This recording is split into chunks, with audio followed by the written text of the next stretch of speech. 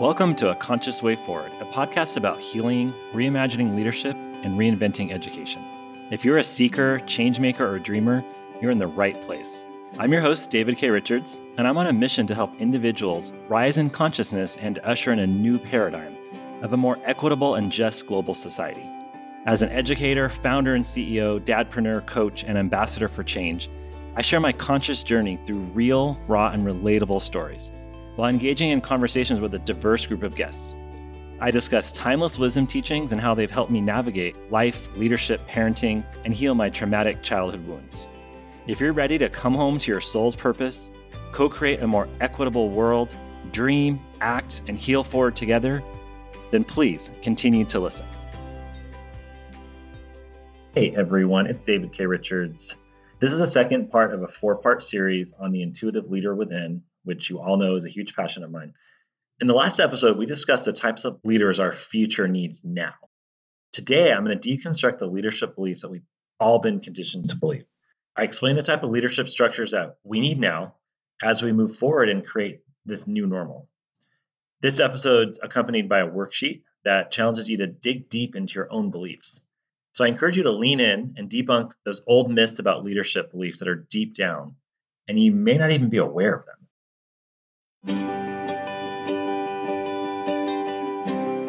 Today, we're talking about the leadership belief systems that we've all been taught. And so what I want to engage in today is really thinking about this question, which is, what are the internalized belief systems from our parents, society, culture, and other external factors that have us believe what a leader is supposed to look like, act like, and be like? We've been taught so many of these beliefs, and they're really deep down. They're ingrained. And I actually had recorded this episode before and realized when I was speaking in the middle of the episode in an unplanned moment, I started talking about how my 5th grade teacher was the epitome of a leader. Okay. And my 5th grade teacher was a career changer, 55-year-old white man. And he used to actually say to us on the board, if you got in trouble, you had to go to San Quentin, which is a federal prison for those of you that don't know. Okay, so that's like an old style of leadership, and no judgment, because at that moment, that's where we were. That's the 20th century leadership. But what I want to do today is really talk about what are these beliefs, and I want to highlight some of the main kind of myths. And thank you to my awesome Heart of the Matter Facebook group that helped me think through and identify these themes, because I'd written down so many in the last episode I recorded. I realized that it was too much, because like anything, we don't even realize that we have these beliefs that we have internalized. And so I'm going to highlight these main myths that I think are perpetuated about what makes you an effective leader. And I'll go through these myths, these belief systems that are ingrained within us, and tell some stories and kind of my own journey about this leadership path I'm on. At the end, I'll close with the worksheet that I want you guys to go through, because I want us to actually identify what are the ingrained beliefs that we're not even really aware, that we don't have in our awareness or our consciousness, and therefore we're not changing them. What I want to do today is actually share these beliefs, and hopefully through the activity and the worksheet, you guys will start to clear out those beliefs, or at a minimum, bring awareness to what these beliefs do and how they create assumptions and behaviors and things that are not as helpful. As we embark upon this new earth, this new world, this new leadership paradigm, this new paradigm of everything and the space that we're in. So I really think there's 3 main areas. Number 1 is that you're supposed to be strong. Weakness is not good leadership, right? I'm saying it in that tone of voice. Weakness is not good leadership. You need to be strong. Never let them see you sweat. You need to know the answer to everything. And at the end of the day, if you really take a step back and you look at that belief system, it's tied to the white dominant culture, which is masculinity. It's tied to toxic masculinity. So I'm just going to say it here, and I'm going to be really clear with it.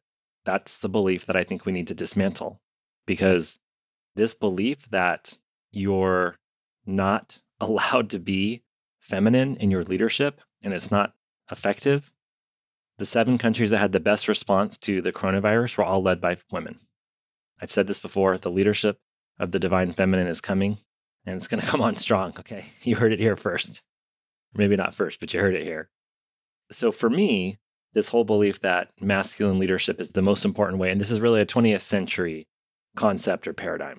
And being a man, being a white man, I really hated myself, to be really frank and really transparent, because I thought I was supposed to be this masculine, know-it-all, mansplainer that was always strong, that never showed any weakness. And so I ended up thinking that was who I was supposed to be. So for you listening, you probably have all these, not probably, you have all these amazing skills that are not based on these leadership beliefs. And that's why I want to talk about this, because I really want you guys to see there's a bunch of baloney. Okay, a bunch of baloney. And in fact, your skills are what are most needed. And I keep saying this, and I say it over and over. For me, it was really about people believing me as a leader, but me not seeing models of my style or my true nature, my essence of leadership, which is collaborative, talkative, verbal, checking in with everybody. It's affiliative, like, oh, are you okay? Are you okay? It's very feminine, quote unquote, right? And very intuitive. And what do we call that? Women's intuition. Okay, we don't even think men can have intuition. Are we kidding? So for me, it was like this journey of realizing that people kept asking me to be a leader, like throughout all these different jobs I had. And part of that, honestly, is because I'm a white man. I'm just going to own that. That's white privilege right there. But it was also because I was exhibiting strengths. My true nature was showing the strengths that leaders really have. In my mind, because I was believing all of the conditioning and the things that I was taught about leadership, I was like, well, I'm weak. I'm quiet. I ask too many questions. I help people. I serve people. Like I'm not commanding. I don't talk directly. I'm not good at setting boundaries. Like all these things that I thought meant I would be a terrible leader. But yet people kept asking me to step into these leadership roles. And I was like, this is weird. I don't know, when I was about 25 years old, and I read this article about emotional intelligence in the Men's Health magazine, which is a very mainstream magazine, and it's for men, right? So it perpetuates a lot of the masculinity stereotype, but it also does a good job of bringing in other perspectives. This was, 20 years ago, and this was when emotional intelligence, it wasn't like as mainstream as it is now. And basically, it was talking about how this is the number one skill that you need to have to be an effective leader. And I was like, what? That's me. Like I'm reading the article and then I bought the book. I'm like, that's me. That's me. This is what I do naturally. This is what I do all the time. Like I don't need to learn these skills. I'm an empath. I'm an intuitive. I care for people. I always kind of feel how people are doing. Like I was like, what? Wait, I don't have to be an a-hole? Like I don't have to be mean all the time. I don't have to be strong and make up answers when I don't know them. And I can be transparent and honest and authentic. Whoa, okay, hold on. That was really a moment that I started to believe in myself so much more. It's because others believed in me, so then I believed in myself. And then the other really big myth or belief system that we all buy into, and this is what's totally changing with this 21st century leadership that we need to move into, with this world that's unfolding rapidly in front of us and the tables are being turned over, is this belief that you need a hierarchical leadership system. And we are all so mired in this, so incredibly mired in this. Let's break it down. It's a belief in superiority. Okay. It's a belief in command and control. It's the belief that there's a hierarchy, there's a top and there's a bottom, that nothing's gray. It's very black and white. You're important if you get to this point. And then it's like, okay, once you get to that status, you're a leader. You know what? There are a lot of leaders that have no status or titles. The best leaders actually are the ones that don't have the status and titles. Okay. I remember when I worked at a bank and the woman who had worked there for 30 years had one of the lowest titles, and she ran that place. She was like the administrative assistant or the office manager, and the department, she ran that place. No leadership title. And I watched her and I was like, oh, I know who's in charge here, right? That was the maternal, feminine leadership. Just to be clear, I'm not saying this is a duality of like, you can't have both. You can't be strong and you can't be weak or whatever. I'm saying that it's an integration of the two. So what I saw in this woman that didn't have a title is that she was really strong in her convictions. She set really clear boundaries. She had a lot of that masculine energy, but she also embodied the feminine energy of, like I said, showing a lot of love. And again, I'm totally generalizing. Please do not think that this is like fact, but it's generally speaking and through my direct experience. I'm not saying this is fact. This is my direct experience. me generalizing. You could have 500 different opinions that aren't this. But for me, that's how it was. So one of the stories I wanted to share about the hierarchy that I think is so fascinating, and just in general, this story about the new leadership habits that I think we need to build, is that when I first became a principal, the first school, I had been a teacher in June, and then I was a principal in August, and I had done some training, but I was pretty green. I was pretty new. And one of the teachers came to me in about October, and she said, "We want you to stop being self-deprecating. We want you to stop listening all the time. We need direction."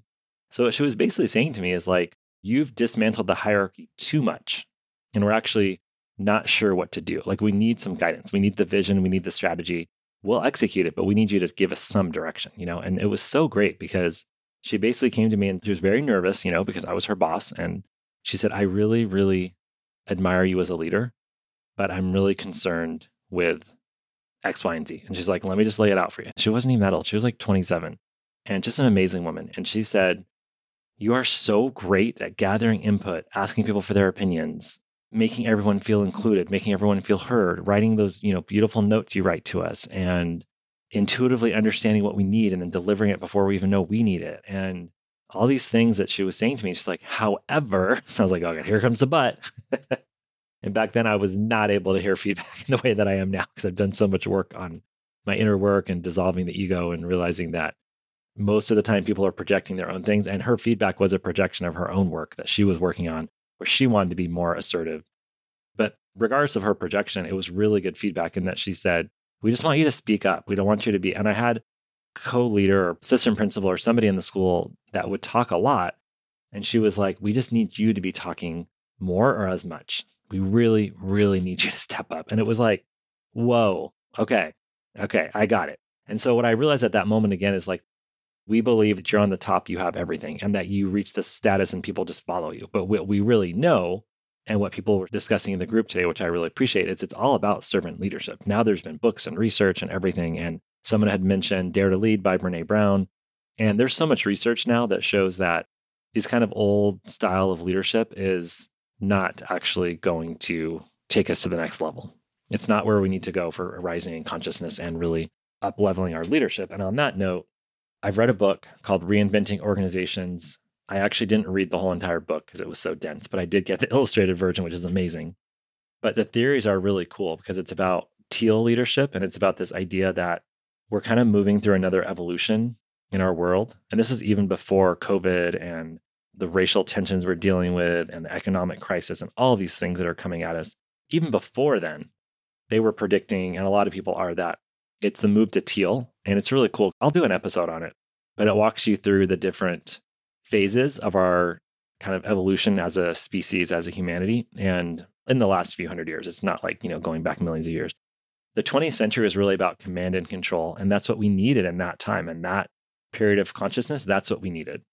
And so the hierarchy is dying, and it's time to start really dissecting and deconstructing and dismantling the places where we think you get that title, so you have all the power. And what I love about Reinventing Orgs is it talks about distributed leadership and how it is basically self-managed organizations. And they actually have really good examples like Morningstar Tomato and some other examples in the US and other countries where they're using a completely self-managed organizational structure. And they're taking the hierarchical structures. And a lot of times I think about this as, if you're familiar with Montessori education versus our traditional school system. And for me, in terms of how we are so stuck in the top-down hierarchical leadership, look at how we run our schools. Our kids are not going to put up with this for much longer. There's 428 layers between the superintendent and the teacher. Come on. So what Reinventing Organizations talks about is listen to the people on the ground. Like, give them power. Everybody has power. Everybody has power. Because it's all about power at the end of the day, right? So everybody has power, and you don't have to work your way to the top to have power. And they have really cool things. Again, I don't want to go into too much depth in this episode about it, but I can tell you that it's way ahead of its time in terms of hierarchy dying. And also holacracy is another example of a leadership system. But what I was going to say is that with the Montessori, what they've done is they've just replaced the structures that we know around hierarchical leadership with self-managed structures. So like if you go into a Montessori classroom, they have tons of systems and structures. but they're just different systems and structures than the ones that we have in a lot of our traditional classrooms where everything has to go through the person at the top, which is the teacher in the classroom, right? And then if you think about it, then the principal, everything has to go through the person at the top of the school. And then there's the assistant superintendent and the superintendent and the business person. And there's all these layers of things having to go through. And what reinventing organizations shows in its research is that it's really an ineffective and inefficient way to lead. So, like I said, I'll talk more about that later, but I wanted to make sure that you start to really think about, where does this belief of hierarchy actually show up in your consciousness, in your awareness, in your default behaviors? I always talk about it as like pushing, the tune, but it's like, what is your default conditioning around leadership? Like, you don't believe in yourself, or you subconsciously, you think the white man has the answer, or you don't even notice, what you do. So I want you to deconstruct that around hierarchy. And like I said, we'll walk through the worksheet. And then the last theme is profits or results over people. And so I feel like there's this obsession with data right now. And I don't think that's a bad thing. I did a leadership session, a workshop with some folks, and I told this story about Google. I did a training at Google called the Talent Academy. It was a phenomenal, superb training on how to really think about leading people, recruiting people. It was all about like human resources, but really through the people perspective. And Google, at least at that time, 10 years ago, was really, really ahead of the game on how they operated with their people. But I told the story about how Google spends millions of dollars on analytics.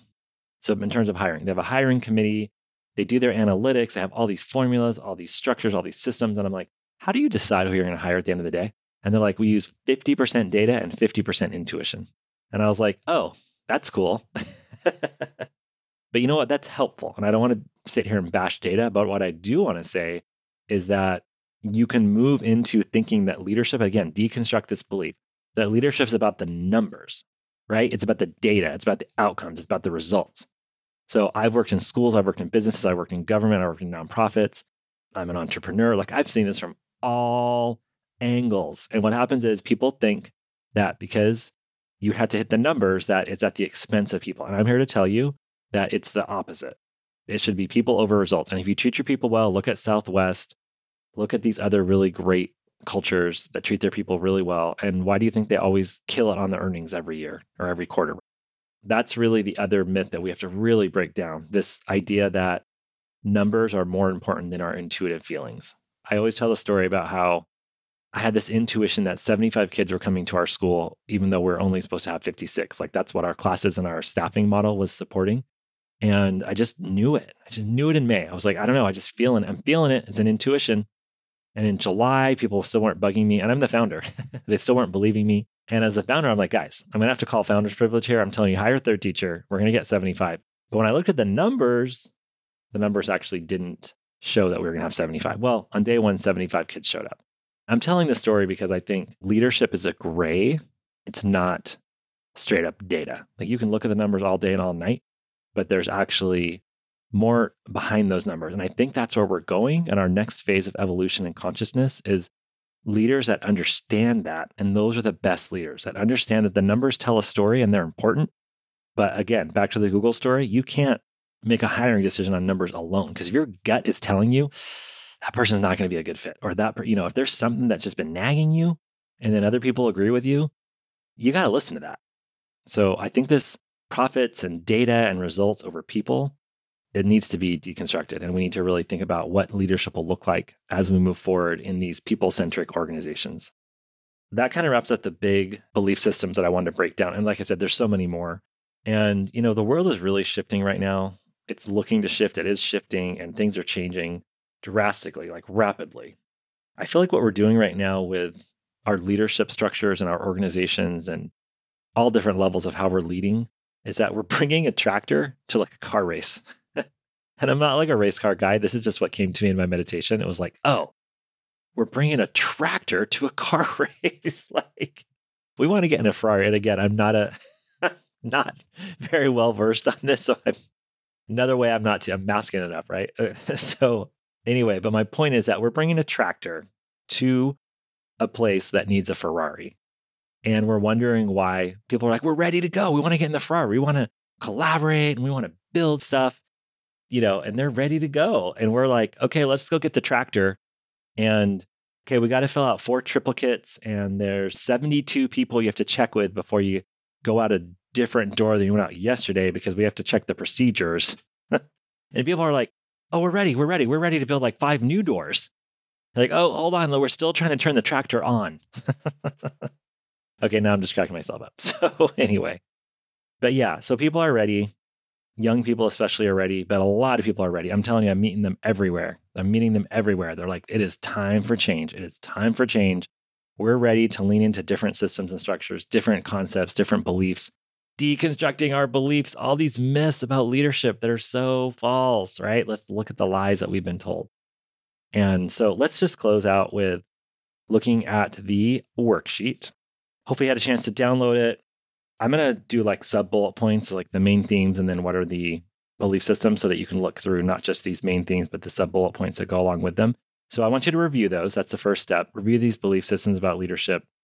Think about which one resonates the most with you, meaning that like, which one do you do the most without meaning to? Again, I mentioned that without even realizing it. Listen to this. I'm doing an episode on new ways of leading and the old myths of leadership. And then I give an example about a white man who's 55 years old who led through command and control. And I'm like, how did that happen? It just totally happened in my repeat record player. So what resonates with the most with you in terms of like what you do and what other things you've observed? Why do you think it resonates the most? So again, is it because you yourself have that block, or is it because you see it with all the leaders you've interacted with? Like, what is it? And then what in your past makes you think this is true? So deconstruct that, okay? Because if there's a trigger there or there's something going on, there's something in your past that makes you feel like this is why your belief system has been built, right? Because something that happened to you, because of maybe something that your parents told you or your friends like over and over again. Like, growing up in the 80s, I saw Lee Iacocca and Ronald Reagan and all these different people that in my subconscious, that's what I thought leadership looked like. So by the time I was 20s, I thought, oh, okay, I'm not like that, I'm not John Wayne, not Ronald Reagan, far from it. So just think about what in your past made this true, and then come up with some of the beliefs that you really feel like you want to deconstruct or you really want to like change in your nervous system and your body and how you automatically go to this belief and subconsciously. And start to play the game with your thoughts to change that. So what is the opposite of that? So like I said before, I don't want to make this dualistic, but I am saying that you can change your thoughts by saying, oh, what's the opposite of this? What's the opposite of strength? Well, the opposite of that is like vulnerability. So then start telling yourself, think about all the stories you can think about where you've had vulnerable leaders that are the best ones, right? That changes the feelings you have. That changes your nervous system and your default patterning, your subconscious patterning, because it's changing your thoughts. And your thoughts will then be like, oh, it takes time. But so anyway, so do that. Please work with that a little bit. And we'll keep talking about that. Not this won't be the last time we talk about that. I think we talk about it a lot, like how your thoughts, beliefs, and feelings all work together. And then think about these opposites. This is what I really, really, really, really want you to think about. This is what I want to close with is how are these beliefs holding you back? And then what skills do you possess with the opposite of these beliefs? So again, for me, it was like when I read that Men's Health magazine and it told me that I was worthy of being a leader. And I am a white man, okay? I grew up poor. I had a lot of childhood trauma. Like I had a lot that happened to me, but I can only imagine. I'm already growing up, having the white privilege of maybe not economically, but in terms of the way I look, and still having these really, really limited beliefs and issues of self-worth. And so I want you to understand, if you're an empath, if you're an intuitive, if you're just so good with people, that is the number one. That's the magic. Okay, that's the magic. I really want you to understand that. So what are the skills that you possess with the opposite of these beliefs? And like I said, we'll be talking about you are the leader of the future. That's going to be the next episode. You are the leader of the future. We need you. We need you. So really lean into, oh my gosh, how do I believe that when this has been so helpful for me? And I know you're going to have so many epiphanies if you go through this process. And then again, how are the beliefs holding you back? So start observing, spend this week observing. Like for me, like not speaking up, not doing a Facebook Live, terrified of doing podcasts. I've finally taken me a long time to get to the point where I could even do this episode because my belief systems told me that I'm not supposed to do this. Okay. I'm not supposed to do this because I had a story that, I wasn't the rich white guy, whatever, that had all these things, even though I have these amazing degrees and all these other things, right? So these stories are so insidious. Just I'm making it very clear to you that your mind is going to create great stories. And you just got to watch those. Just observe them, and see where the lies are. All right. On that note, it's been beautiful spending time with you. Thank you for taking some time to listen. I'm holding a really strong intention that this episode will help you deconstruct these leadership beliefs, that we're going to arm in arm together start to transmute these beliefs into a new era of leadership. And I appreciate you. Thank you for taking the time again, and we will talk soon. All right, I want to thank everyone again for finding the time to tune in, and I really hope that you enjoyed today's episode. Please review the worksheet you completed and continue to think about which leadership myths are most present in your life. Is there a certain leadership style you'd like to implement or maybe eliminate in your life? And then spend this next week observing what leadership beliefs come up for you. Have a great week, and I cannot wait to connect soon. If you want more Conscious Way Forward content, subscribe to this podcast and join our Facebook group. The group is growing, and we're building a conscious we movement of parents, educators, leaders, and change makers to co-create and navigate this new earth together. All you need to do is search Harder Than Matter in the Facebook search bar or follow the link in the show notes. Also, check out the website, www.harderthanmatter.io, or you can find me at david@davidkrichards.com. And lastly, I'm offering a promotion right now to you, the podcast listeners. If you're interested in living and leading the life that your soul is longing for, then reach out to me, david@davidkrichards.com, and I'm offering 20% off for my one-to-one coaching packages.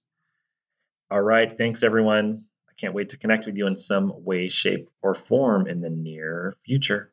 Take care.